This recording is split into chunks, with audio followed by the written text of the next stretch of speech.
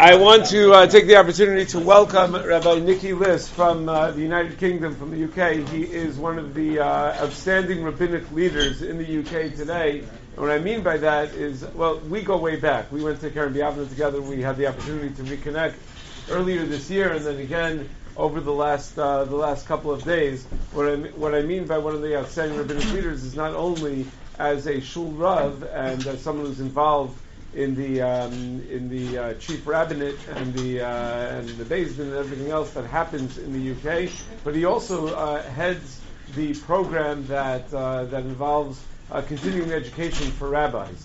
So he's always thinking about what rabbanim need. So he's, I guess, what you would call a rabbi's rabbi. Meaning he's the one that's doing the most in terms of helping rabbanim develop in their professional careers and in their avodas hatzibur. So what I asked him to speak about today, we spoke together, and I thought this would be, I think this is an amazing topic for him to speak about, is the unique influence that his own Rebbeim had on his rabbinic leadership. And as you'll soon hear, his own Rebbeim are a group of people that you don't often hear spoken about in the same sentence together, a wide variety of influences, and I think that you guys are uniquely positioned to appreciate the full variety of the influences in Rabbi Liss's life and Rabbi Liss's Rabbanus. So I just want to thank him so much. He was really here, he's on vacation. He was here to just observe and enjoy, and I put him to work right away. And I want to thank him for agreeing to do this, for agreeing to speak to us. I know I, for one, am very much looking forward to hearing.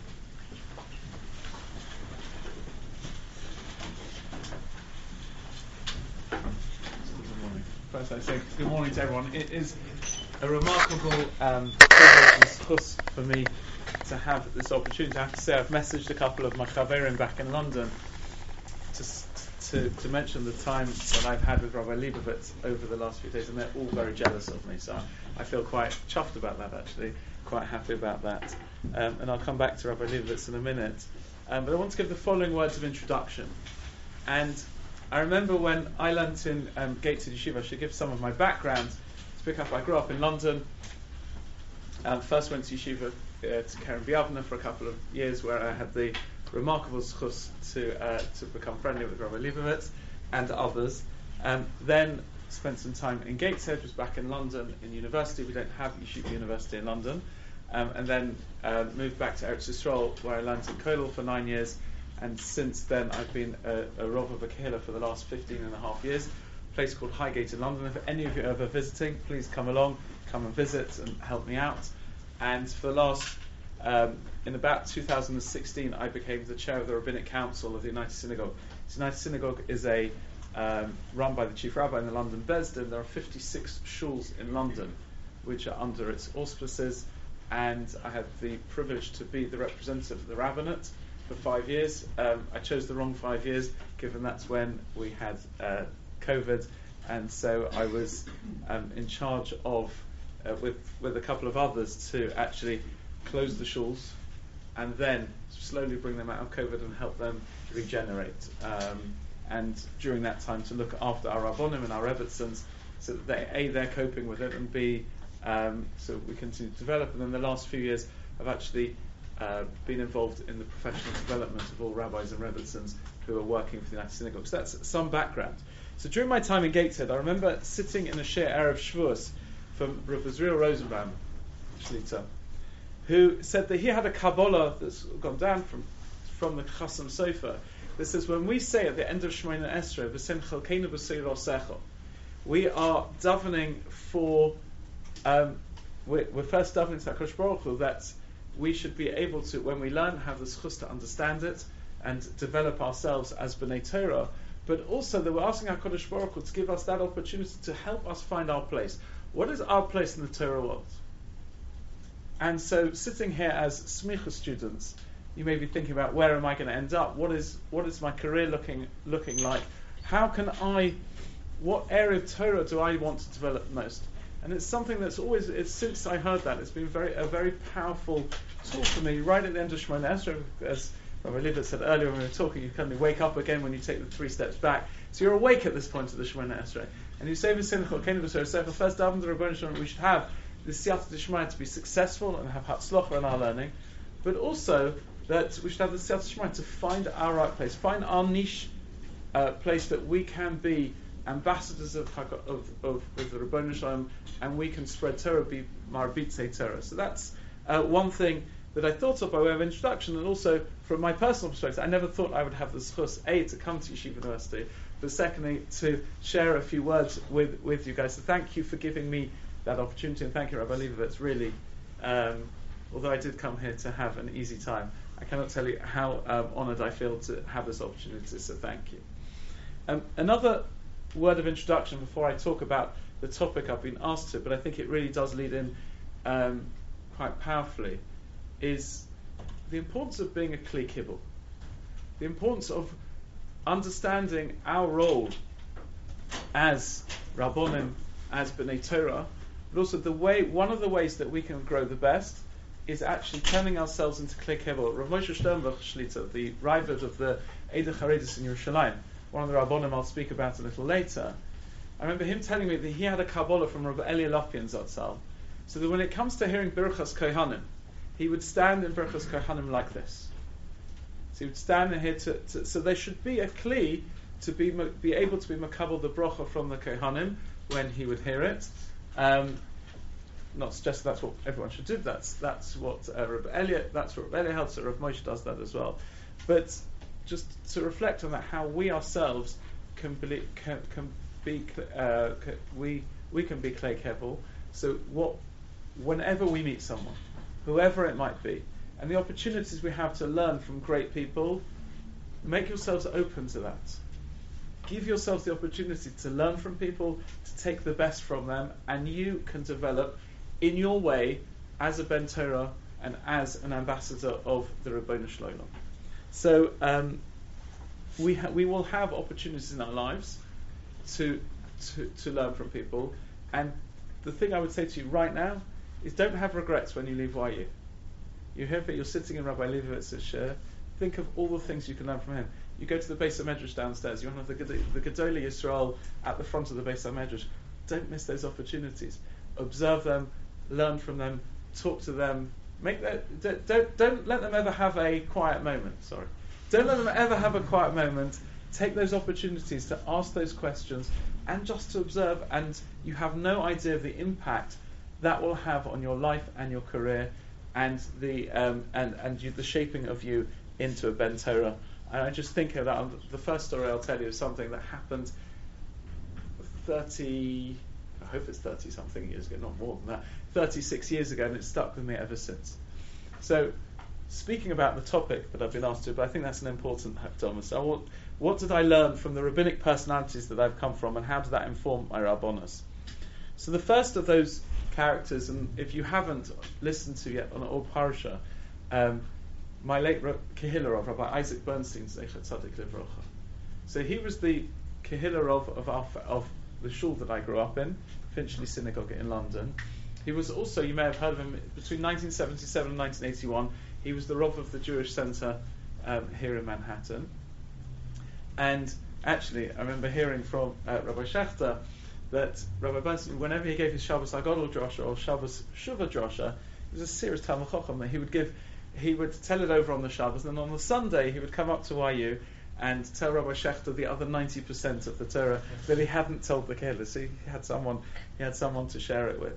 And I have, for everlasting Hakaras Tov, both to Rav Schechter and to Rabbi Willig, who were both in Keren B'Yavneh not long after Rabbi Bernstein was nifter. It really set me back, and they looked after me, even though I didn't know who I was, and I have tremendous Hakaras Tov to them. So Rabbi Bernstein, for those who've heard him, those who haven't heard him, he changed the model in the UK of a Kehillah Rav. We know that the role of a Rav is to be there for their Kehillah, to care for them. We have this from Beis Brisk, all the various stories of Reb Chaim and the Beis Halevi, the importance of actually caring for people. And of course that is the primary role of a Rav, is to make sure that everyone in the Kehillah is looked after and taken care of, especially the Yesomim and the Almonas of the Chulei. But he changed the model of a Rav also into a teacher of Torah. And to say, don't be afraid to teach Torah. And don't be afraid to teach it passionately. You ever heard of how he brings the Gedolei Yisrael mamish to life and paints them as luminaries, as the people who guide us in our lives of how we should act? And that's something that he impacted on me at a young age and so many others in the way he taught Torah. The story I want to tell you is that I remember when I was a little 12-year-old boy, I didn't daven in the same minyan as my father, because my father had to go to work very early and had to sort of go somewhat into town to daven on the way to work. So I used to walk to shul by myself in the cold winter mornings. And when I would come into shul, Rabbi Bernstein would give me a little pinch on the cheek. That pinch on the cheek, you probably can't do that nowadays. There are other ways of expressing that ahava, that appreciation that a little 12-year-old boy is coming to shul. That has stayed with me now. I still feel that pinch 36 years later. So you have no idea the impact that can have. And just to think about his style and a message that stayed with me, we know at the end of Parashas Vayetze that Yaakov Avinu has now suddenly left Esau and he's travelling to. Let's get this right. Yes, Yaakov Avinu has just left Esau and he's travelling towards Eretz Yisrael. And right at the end of the parasha, he says, "Vayikra Shem Hamokim Hahu Machanoim." Calls the place Machanoim. Rashi points out why is Machanoim in the plural, and Rashi answers that we've got two sets of Malachim. You've got the Malachei Chutz Aretz who are leaving him, and the Malachei Eretz Yisrael that are now turning up. And so the Ramban asks, hold on a second, we're near Eretz Yisrael. Why are the Malachei Eretz Yisrael turning up this one? And the Ramban has an answer, probably politically incorrect. Nowadays, talking about the expansion of Eretz Yisrael, you've got to the area of the extra nations that ultimately will become part of Eretz Yisrael, and that's why. The Maharal in Gur Aryeh disagrees, and he defends Rashi and says, no, it's the reason the Malachim of Eretz Yisrael now turn up is because we make a mistake that thinking that Malachim are a function of position. He says, no, they're a function of direction. As Rabbi Bernstein said in mathematical terms, I don't know if anyone here is studying maths, but in mathematical terms, Malachim are a vector, not a scalar. What does he mean by that? He says, and he went into a Mahalach, the Maharal, and then Rabbi Bernstein, that the way we work is HaKadosh Baruch Hu looks at what direction we are heading in, not what our starting point is, but what is our direction. And that's why he says the famous question: why do we say Baruch Shem out aloud on Leil Kol Nidrei? He says, we say it because we're Doma LaMalachim. But he says, but if we're Doma LaMalachim, when are we more Doma LaMalachim? At Kol Nidrei, when we've just had our Suda Mafsekes, we're running to Shul to get there. When are we more Doma LaMalachim? Are we more Doma LaMalachim than then? Or at the end of the Tanis, when we've spent 25 hours dedicating our life to HaKadosh Baruch Hu and doing tshuva and fasting, when are we more Doma LaMalachim? He says, surely you would have said, on Motzi Yom Kippur, that's when we say Baruch Shem out aloud. He says no, because Motzi Yom Kippur, what are we thinking about during Marav Yom Kippur? We're thinking about what we're going to go back, what we're going to eat, when we're going to set up our sukkah, thinking about the next few days. He says, but on Leil Kol Nidrei, that's when our direction is towards a day of tshuva, a day of fasting, a day of dressing like malach, of no shoes, etc. So he says again there our lives are dependent on our direction, not our station. And so that idea from Rabbi Bernstein has always stayed with me. Think about, let's try each day to make sure we're doing a little bit more, taking a step further and improving and going vital. So that's just in a nutshell something about Rabbi Bernstein. And I see we've only got 15 minutes, but I'll see what I can do to make sure I cover the other three. The other three Rebbeim that I've had over time was, first it was Rav Matisyahu Solomon. I went to Gateshead after Keren B'Yavna and managed to maintain a relationship with Rav Matisyahu. Very sadly, he was nifta about just a couple of months ago, and I last saw him at the Siyam Hashas in New Jersey. Rabbi Sachs, who was the chief rabbi in Great Britain, and who also very tragically died young during COVID, not because of COVID, but during COVID. And then Yibodel ben Chaim L'Chaim, Rabbi Shternbuch, who I was with for Shabbos about 3 weeks ago on Chof Daled Shvat, which is his birthday, and he was marking his 98th birthday. So quite remarkably. And I think the common denominator between these three, and it's difficult for me to say about this about Rabbi Bernstein because he was nifta so long ago, so I don't have that knowledge of his personality, but more his Torah. And all three, the three that I'm going to speak about, all the two things that connect them all is the emphasis they all put on tefillah and emunah. Everything about Rav Matisyahu, Rabbi Sachs, and Rabbi Shternbuch is tefillah and emunah were yblc. Also, that whenever you went into a room, or if you go into a room with any of them, they make you feel like $1 million. I probably have to, with inflation, say now $2 million. But they make you feel like you are the only person there, like they care about you, and that's an amazing skill. That as a Rav, as a mashpia, as whatever it might be, to really look at that person in the eye that's coming into the room and make them feel welcome, make them feel there, and that's something we've seen with all of them. They also, importantly, have a sense of humour. Humour is important, and I've seen them all as the sense of humility each of them have or had also made an impact on me. So let's see. With Rav Matisyahu, I think there was one vort I heard from him. I remember he was speaking at a levaya many years ago in Parashas Pinchas, which really, I think, talks about his style of leadership, although he was speaking about someone else. We know Parashas Pinchas, Moshe Rabbeinu realizes that he's not allowed to go to Eretz Yisrael, so he asks HaKadosh Baruch Hu to choose a new leader for Klal Yisrael, and he uses the language of Elokei Haruchos. Elokei Haruchos, he asks HaKadosh Baruch Hu, and Rashi says, well, what kind of language is that? And Rashi says, Rebbeinu Shalom. He says, Moshe is saying Rebbeinu Shalom. You know that the days of each member of Klal Yisrael is different. Please appoint someone over them who, like you, Rebbeinu Shalom, like you, can understand that everybody is different. You've got to treat each person according to their needs, their desires, their attributes, rather than just doing a one-size-fits-all. And so HaKadosh Baruch Hu responds in that way, and Rashi tells us he finds someone who, in Yahushua, who will be able to do that, but he also says something else, which is, he gives something that Moshe Rabbeinu didn't ask for, and what was that? He says to him, and yes, I'm going to appoint a leader, but it's also important that a leader has somebody else to turn to. You've always got to have someone, never do things by yourself, always have someone to consult and advise you. And so that's something that I really learned from Rav Matisyahu as well. He was someone who taught me how to be a listener, how to care, how to advise, and he also saw how all of us could rise to our best selves. And that's something that Rabbi Sachs did as well.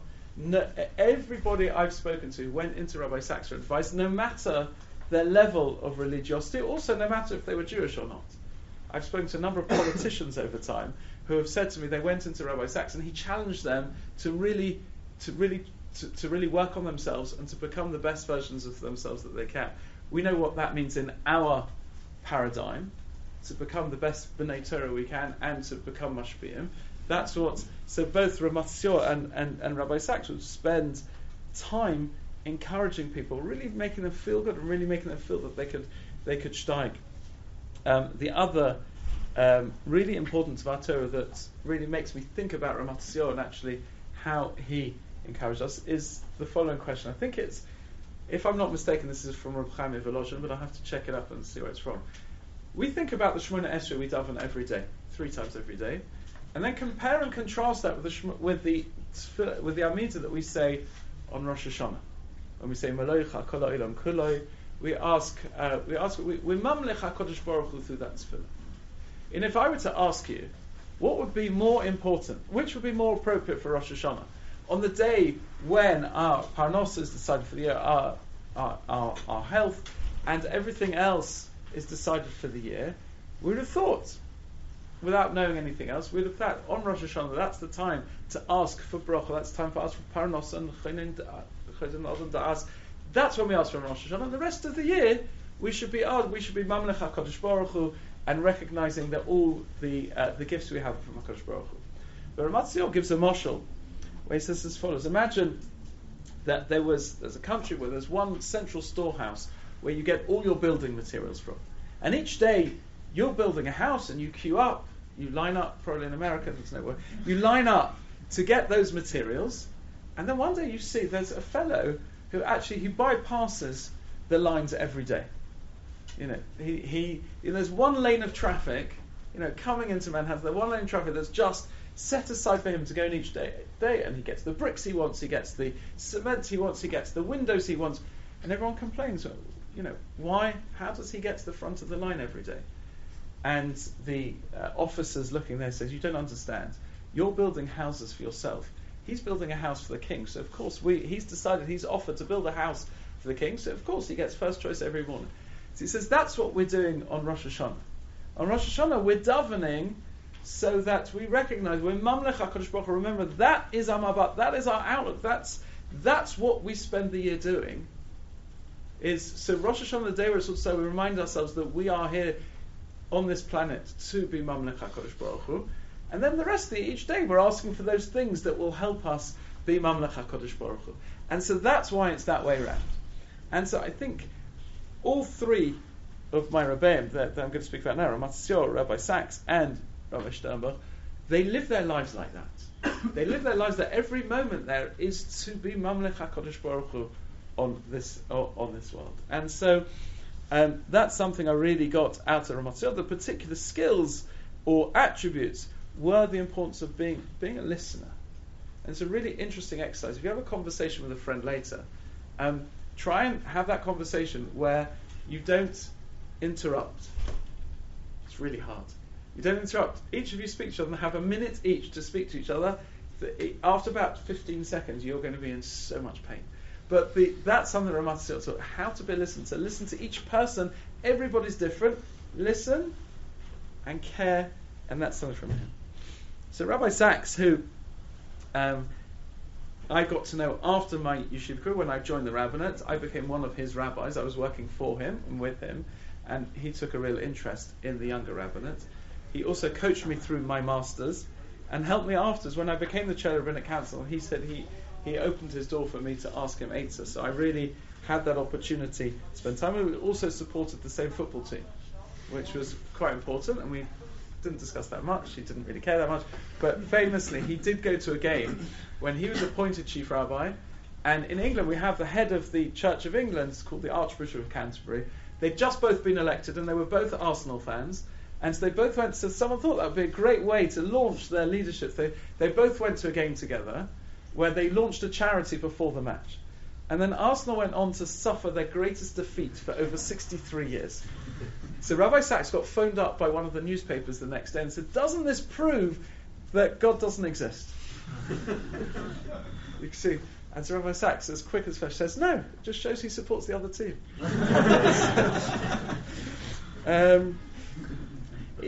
As everyone knows, he had relationships with the most extraordinary people. The story is told. He didn't tell the story, but I heard this from Tony Blair, the former Prime Minister. He said this publicly, that when Rabbi Sachs came to Yitzchak Rabin's Levaya in Yerushalayim, he flew back on a small plane with the then Prince Charles, who's now King Charles III, with Tony Blair, who was the leader of the opposition, became the Prime Minister. And they were talking for the first 5 minutes of the flight. And then Rabbi Sachs went to the back of the plane and started to be Ma'aver Parsha. He was Dom Shnai Mikra Ve'echad Targum. And after 5 minutes, Tony Blair comes over and says, Jonathan, what are you doing?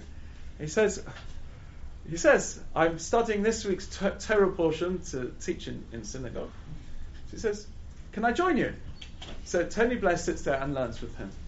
He says 5 minutes later, Prince Charles comes over and goes, Jonathan, Tony, what are you doing? And so he said he had a chabura with the future king and the future prime minister. And what's fascinating is that they then both, once a month, went to study with Rabbi Sachs. And so that's how you build good relationships. And he was a man with a huge amount of influence. But you contrast that the other way. I took my kids to be Makabel Pnei Rabbi Beregel on Chol Hamoed Sukkos. It would have been a year and a half before he was. It was just over a year before he was nifta. And he said to my kids, he said, I put up the sukkah, but I'm not great at DIY. I'm not great at this. And he says, the first year that we got married, he said that his next door neighbour built the fanciest sukkah on the planet. And there was he, this guy, just got married, trying to show off to his wife and build a sukkah. He says he put this. He said it was just about kosher, but he wasn't sure that it would survive the first day. And then in England they had a hurricane that night, that was a hurricane that very few sukkahs survived. So he goes out the next day. His next door neighbour's sukkah is all over the place, didn't survive, but his did. And he says, and it hung by one nail, that he had nailed the sukkah onto the house. And he said to my kids, and they, it's really made an impact on them. He said, "That's emunah." He says, if we attach ourselves to the Ribbono Shel Olam, he says we can be faced with the biggest hurricanes in our lives and the biggest storms. He says, but we remember that we anchor ourselves to the Ribbono Shel Olam, and that's what keeps us through all these winds and through all of that. And that's, an impact on me as well, but an impact on the way we look at the world, and the way, even someone who would mix with kings and queens and prime ministers, at the end of the day, that which held him, like Yosef HaTzadik, who comes in front of Paro, is his biladai. It's HaKadosh Baruch Hu. And I saw that in Rabbi Sachs, and just observed him do that. The other things, he was very famous for saying that non-Jews are proud of Jews who are proud of their Judaism, and non-Jews are embarrassed of Jews who are embarrassed of their Judaism. So he would encourage people, this we encourage our Kehillah members, but ourselves as well. Don't ever make excuses for Yiddishkeit. Don't ever be embarrassed, but be proud of being Jewish, be proud of Eretz Yisrael. And he said we have a sacred duty to protect them. Just remember that, a sacred duty. I've only got 2 more. Oh, no, that's fast, isn't it? I've got 4 more minutes, I think. So I want to share a few things about Rabbi Shternbuch. If there are questions, I don't know if that's appropriate right now, but if there's anything I'm leaving out. But Rav Moshe Shternbuch, as I think we mentioned yesterday, and I think you've shared a couple of stories, he knew everybody. He knew everybody historically from Rabbi Chonon onwards. Rabbi Chonon Wasserman came to London twice a year, because he would go to America. His real target was America, but he would come via ship for aeroplanes, and a long time ago. And so he would stop off in the UK every time he was going to America. So he stayed in the Shternbuch house. So Rav Moshe knew him from the age of 7 onwards. And although I've shared the story that Rav Moshe told me about us not having any musuk of Rabbi Chonon, he did then tell me some stories. So let me share one with you. He says he was with Rabbi Chonon on one Shabbos when he was staying in his house, and they walked to shul, and there was a sign on the house. This would have been just before Rosh Hashanah in 1933. There was a sign on the shul that the Chofetz Chaim was nifta. He says, but Rabbi Chonon had already been Makabel Shabbos. So he saw the sign, took it in, didn't mention it the entire Shabbos. Says they made Havdalah Motzi Shabbos, and Rav Moshe says this made such an impression on him. He was 7 years old at the time. He says the moment Shabbos went out, they made Havdalah. Rabbi Chonon fell to pieces and cried like a baby for an hour. He says just a musag of a Gadol B'Yisrael from a different era. That's what he shared. He shared with us. Other stories we'll come back to, but his Rosh Yeshiva was someone called Rabbi Schneider, and so a story he shared on Chol HaMoed Sukkos this year, which everyone wants to say, oh, he was a Navi, he was predicting everything. That's not what was happening. He shares this story often, and he wants to point that out. He says before Simchas Torah in 1943, the European Bochrim came up to him and said, how can we celebrate Simchas Torah? He says, we don't know whether our parents are still alive. We don't know what's happening to our families and our kehillas in Europe with the Nazis, Yimach Shemam. How can we celebrate Simchas Torah? Rabbi Schneider said to him, and this has remained with him since, he says, Hitler Yimach Shemoy can destroy our Olam Hazeh, but he has nothing on our Olam Haba. He says, and that is what we are celebrating on Simchas Torah. We're celebrating the Nitzchus of Klal Yisrael. We're celebrating the Torah. That the Nazis, Yimach Shemam, have no say in, and we think how powerful that was to think about on Simchas Torah this year and future Simchas Torahs as well. Also, Ma'aser Rabba, as a family, we were privileged to eat by Rav Moshe for Shabbos lunch once every 4 or 5 weeks.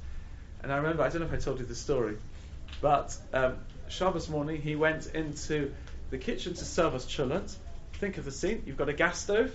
You call them gas stoves. So gas stove, and on top of that you have a blech. On top of that you have the pot in which the cholent is boiling. And I saw Rav Moshe take the ladle. The pot is still on the gas, and ladle it out into the bowl. What might be the problem with that? Anyone? So it's Hagasa.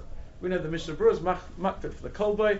Anyway, Rav Moshe has his back to me, And he says, I know what you're thinking. He says, but I saw the Chazon Ish do this. He says, and if you're not comfortable, you don't have to eat it. He says, but the Chazon Ish who had a problem with metal blechs, and said that it was a much bigger problem of Chazorah, and so therefore he was Mekel on Hagosa, whereas the Mishnah was Machane. So you see that just to see someone lives a life, but actually Rav Moshe, the thing that's really, and a couple of weeks ago when I was by him for Shabbos, it was Shabbos Mevorachim, Adar Aleph, he called it, which I thought was interesting in his, just in terms of Meiser Rob, when doing Mevorach on a Chodesh. He said, when he davens, he is literally talking to the Rebbeim.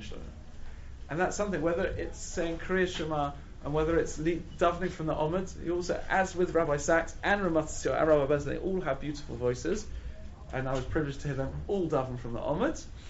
You see them really talking to the Rebbeim Shem. And Rav Moshe, when he davens, just to learn from someone, if any of you in Eretz Yisrael, that's difficult to get in, there's always Shacharis in his home at 7:30. I can't tell you the time of Mara because it depends on the year. There's always Shacharis at his home at 4 Katzenellenbergen in Harnov. If you're ever there, go daven by him. And you see someone who has been talking to the Rebbeim Shem for 98 years. And that's the emunah, the tefillah. And just to see him say a Kriya Shema, to see him say a Shemona Esra, is something we can all learn on. And that's something that has guided me as well. Hopefully one day I can get to the knees of any of these Rabbonim who I've been privileged to spend time with, but actually it's about learning from people. It's about seeing their examples and seeing how they interact with others. Just observe and make yourselves into a Kli Kibbul to actually imbue that into your own lives. And remember, as I started off by saying, and when we daven, we're saying V'sing Chalkeinu B'Seir Yosecha, and each of you should have the Hatzlocha to fulfill your ambitions wherever it is in the Torah world, to be incredible Marbitei Torah, to be ambassadors of HaKadosh Baruch Hu, to spread His Torah, and to really raise the level of all the people you come up to. So I wish you much Hatzlocha. Thank you for giving me the time. Thank you, Rabbi Leibovitz, for giving me the time to share with you, and I'm very much looking forward to your share. Any questions? Any questions? Don't be scared. It's usually in England, no one asks a question. We have Americans who we rely on to ask the first question. Yes? Isn't Muslims that learn Chumash Rashi with non-Jews? So I didn't tell you what he taught them. He didn't. He was being Marav a parasha to himself, but he then took the opportunity. I remember him telling me the following story. Tony Blair phoned him late at night. Tony Blair, I assume you've heard of. He together with George W. Bush. Yep. So he used to, he still probably does, read a chapter of Bible every night. And he phoned Rabbi Sachs one night to say, I've got to the boring bit. And so Rabbi Sachs said, which one? And he said, he said, I've got to, the book of Exodus. He says, what's going on there? So the second half of the book of Exodus, just building and building and building. So Rabbi Sachs said, I had to give an answer that was relevant to him. So he said, count the number of verses that are there for the building of the tabernacle. And let's say it's 210. And now I want you to go to the beginning of the book of Genesis and count the number of verses that are there for the creation of the world. And let's say it's 30, it's probably a few more, whatever. So he said, so look at that. The Almighty values that which we build at least 7 times more than He values what He built. I mean, it's Gemara in Brochos of Yigeka Pecha Kiseh. I mean, that's a pasuk in Tehillim Kuf Ches. The Gemara talks about it, that we value, that HaKadosh Baruch Hu values that which we make. So he was using Torah and Jewish values, as he does in many of his books, to explain to them, and actually, but bringing them closer to understanding the Jewish community. And these two people became an Ohev Yisrael, as did, and you saw that on October the 9th this year, because October the 8th was Sunday, was Yom Tov. October the 9th, the Prime Minister came to the biggest shul in London to express his horror at what had happened and his support of the Jewish community, and the king called in the chief rabbi to also do that. Now, when the king calls in someone, it's often a quiet meeting, but he put it out on his social media as well, to show that I am there with the Jewish people. That comes from the relationships that are built. So I'm sure whatever he taught was in a permitted way, but I was just telling the story as what he was doing up to that point as well. So I'm not going to comment on whether it's mutter or not, but I'm sure what he did was in a permitted way. Yes? Yeah, thank you. And I'm just curious, when you have discussing being a base cable, there's such a diverse group of Rabbanim, and obviously there's the highlighted united factors that are running on the Tefillah, but we did have different trips to Chaim. How does one, or how did you, I guess, filter or adjust or take or develop your own struggles knowingly within a community based off that what you receive from different students? Yeah. That's a really hard question. We've run out of time, yeah? So I did want to thank Ilan Kesa who asked that, who got me thinking about that yesterday. So thank you Ilan as well, and thank you for that question. So it's a hard question. Whatever I say probably doesn't answer it sufficiently, but I think but I think it's as follows. When we lived in Har Nof, I was living in a Haredi environment, living the life of a Ben Torah who was in Kollel. But actually, when I spoke to Rav Moshe about it, because I assume that's the one. At different stages. So Rabbi Bernstein, who never really got to have these discussions with because he was nifta 3 weeks into my yeshiva career.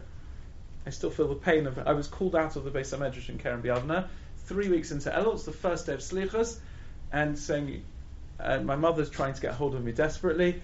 Go phone her. And I just still remember that phone call and the devastation that was. So I never really got to discuss, as a teenager, yes, I spoke with him, but as a yeshiva man, as a Rav, I never got to. I think of those conversations that I could have had with him, but didn't have that privilege. Learning with Rav Matisyahu and Rabbi Shternbuch, I in each of those, they help shape me as a Kehillah Rav. And when I first said the name of the Kehillah I'm in is Highgate, and Rav Moshe comes from London. He said, Highgate, he says, I haven't been there for 66 years. And he told me a story of someone he met in Highgate 66 years before, and that was 16 years ago. And so each of them shaped me in terms of being a Rav of a Kehillah. I think the one area, and I've discussed it with Rav Moshe, that we didn't see eye to eye on. We couldn't work. Was about Eretz Yisrael. Was about the Medina. Was about Israel, and so we agreed to disagree. I mean, it's not for me to agree or disagree with God of Israel, but I had other Rebbeim as well, and we discussed that openly. We discussed that. It's an amazing thing when you build a relationship. You can discuss that openly. But I think on everything else, guiding me how to lead a Kehillah, how to care for Klal Yisrael, the differences aren't that great, actually. And when I was younger, Rav Moshe used to ask me, "What's the chief rabbi saying about this?" Rabbi Sachs had a worldwide name. I think he retired from the chief rabbinate in 2013. That was, you say, he became the world's chief rabbi after that, because he became so. And I hope some of you had the privilege. He was in America quite a bit. I don't know how much you got to hear him. And so the differences aren't that large. Rav Matisyahu encouraged me to become a Ben Torah and to think. It's about thinking about people. It's about caring about people and being an ambassador for the Rebbeim. All four of them were exactly aligned in all of that. I think Eretz Yisrael. I think Rav Moshe I got to know after I'd come out of university, so that may have been a different discussion. But on that, Rav Matisyahu I knew throughout my I was popping up to Gateshead. It's a bit difficult to take the train to Eretz Yisrael just for the weekend. So whenever I had a week break in university, I would take the train up to Gateshead and sit there for the week. And he was very supportive of everything I did. And he understood that, perhaps what you say to the Hamoin Am is different from the advice you give to individuals, what's right for them. And so I never, except for issues around Eretz Yisrael, I never felt a conflict with any of them. None of that. But I think in terms of developing and becoming a Kli Kibble, just to be able to learn from Ahavas Yisrael, to learn about them, and actually, if there are areas you disagree with, to discuss them. People are not scared to be asked questions. What about engagement with the secular world? Rabbi Sachs versus Shternbuch and So Rav Shternbuch lives in. So it's a very different world that he occupies. And everyone agrees Chochma V'Goyim Talmin, and he he actually told me a story that when he was in school, he actually bunked school. Do you have that term, bunking school? I don't know, taking the day off. What would you call it? Truant, playing truant. He told me ditching school. He played truant the day Rabbi Chonon went back to Europe for the last time. I told you the story. He was at so the story is well known that Rabbi Chonon was at the train station, and somebody there asked Rosh Hashiva, "How can you go back to Europe?" And he famously said, "The captain has to stay with their ship." That part of the story is known. Actually, that part of the story is well told. The next part of the story wasn't told. We only know it because Rav Moshe played truant, ditched school for the day. He said, someone said, yes, the Rosh Hashiva's right, nothing's going to happen. He said, I didn't say that. He says, we don't know what's going to happen. He says, but we have a havtocha, ki lo sishochach mipi zarei. We know that the Torah will never be forgotten, but we don't know how many people will be left. He said, and with that, but a captain has to stay with the ship. Actually, that was the story. I must have told that was the story he told me. But he was crying. Rav Moshe was crying when he told me that story. But he was at school till he was. Although his mother got fined because he left school a year early to go to yeshiva. In those days, there were fines, and there might be fines if you leave school. When there, but he told me that he entered a national essay competition through all the schools. He went to a non-Jewish high school till the age of 15 when he left school, and he came second in the country in an essay. And he's convinced it's because of anti-Semitism that he didn't come top of the country. He wrote an essay on cruelty to animals. But yes, his engagement will be less because everything you can see it all through the Torah. His life is kuloi Torah. Yeah, Rav Matisyahu was a little bit more open to that. We know that his last battle was not against the internet, but it was about controlling the internet. And what a tova he did for closure. The internet can and has created churbanos in families, but with as I mentioned to Rabbi Leibovitz before, he told me that the internet before filters was like cars before there were any rules on the road. Can you imagine trying to drive in from North Woodmere to Washington Heights without any traffic lights or any laws in any driving laws? I don't think it would be. You wouldn't get here. And but whereas Rabbi Sachs clearly believed much more into but he believed in it very strongly in using the secular world. But for him as well, it was about using the secular world to add kedusha in our lives. He enjoyed it. He enjoyed literature and he very much a chassid of Rav Aaron Lichtenstein in this as well. But ultimately, everything in his life was to make a kiddush Hashem, and so it was different styles, different flavors. There's clearly different shitas in how to use or not use the secular world. Yeah, they definitely all have different views on that. Yes. How do those impact you, and how do those impact me? Differently. Each of them differently. Different scriptures of my life as well. So I grew up in the world of Rabbi Sachs, Rabbi Bernstein. Rabbi Bernstein was very similar to that. And I read a lot of secular literature. I say this all very. I can't stand English literature, but that's nothing to the hashkafa.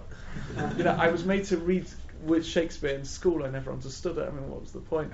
But if anyone's majoring in English, don't quote me on that. Hopefully you enjoy it. But no, I do Chochmah B'Goyim Tam, and I think there's a lot of beauty in the world. And there's a story told as well, just in terms of the world, that Rav Hirsch was once asked. Someone was asking, why did you go on holiday to the Alps? What a waste of time. He said, no, it's not 120. And we asked, did you see my beautiful Alps? I made them for you. And so, yes, appreciate beauty, appreciate nature, appreciate the things in your life. Where would I say I am on the spectrum? I think close to somewhere between Rabbi Sachs and Rav Matisyahu.